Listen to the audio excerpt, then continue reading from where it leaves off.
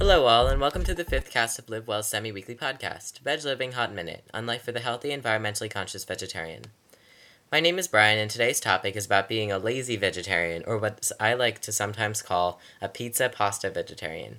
I'm sure you've all heard something like this. Oh yeah, I'm a vegetarian, but I don't really like vegetables, I'm kind of a junk food eater. Or even something like this.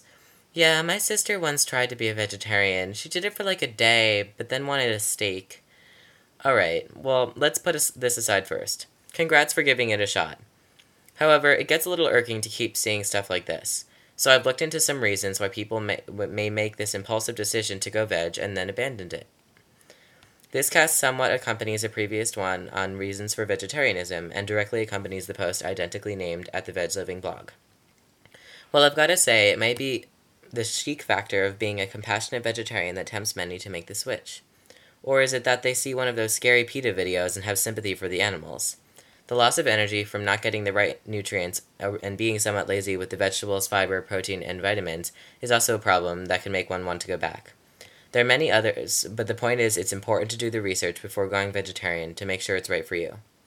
So I hope that no one will find themselves unhappy once vegetarian or vegan, as it's definitely a serious but fulfilling lifestyle change.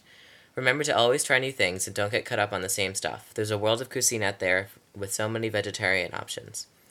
I'm Brian, and this has been Veg Living Hot Minute. Feel free to subscribe, comment, rate, or drop me an email at brian@vegliving.info. Thanks for listening, and check back Wednesday for more vegetarian adventures. Check out www.vegliving.info for more.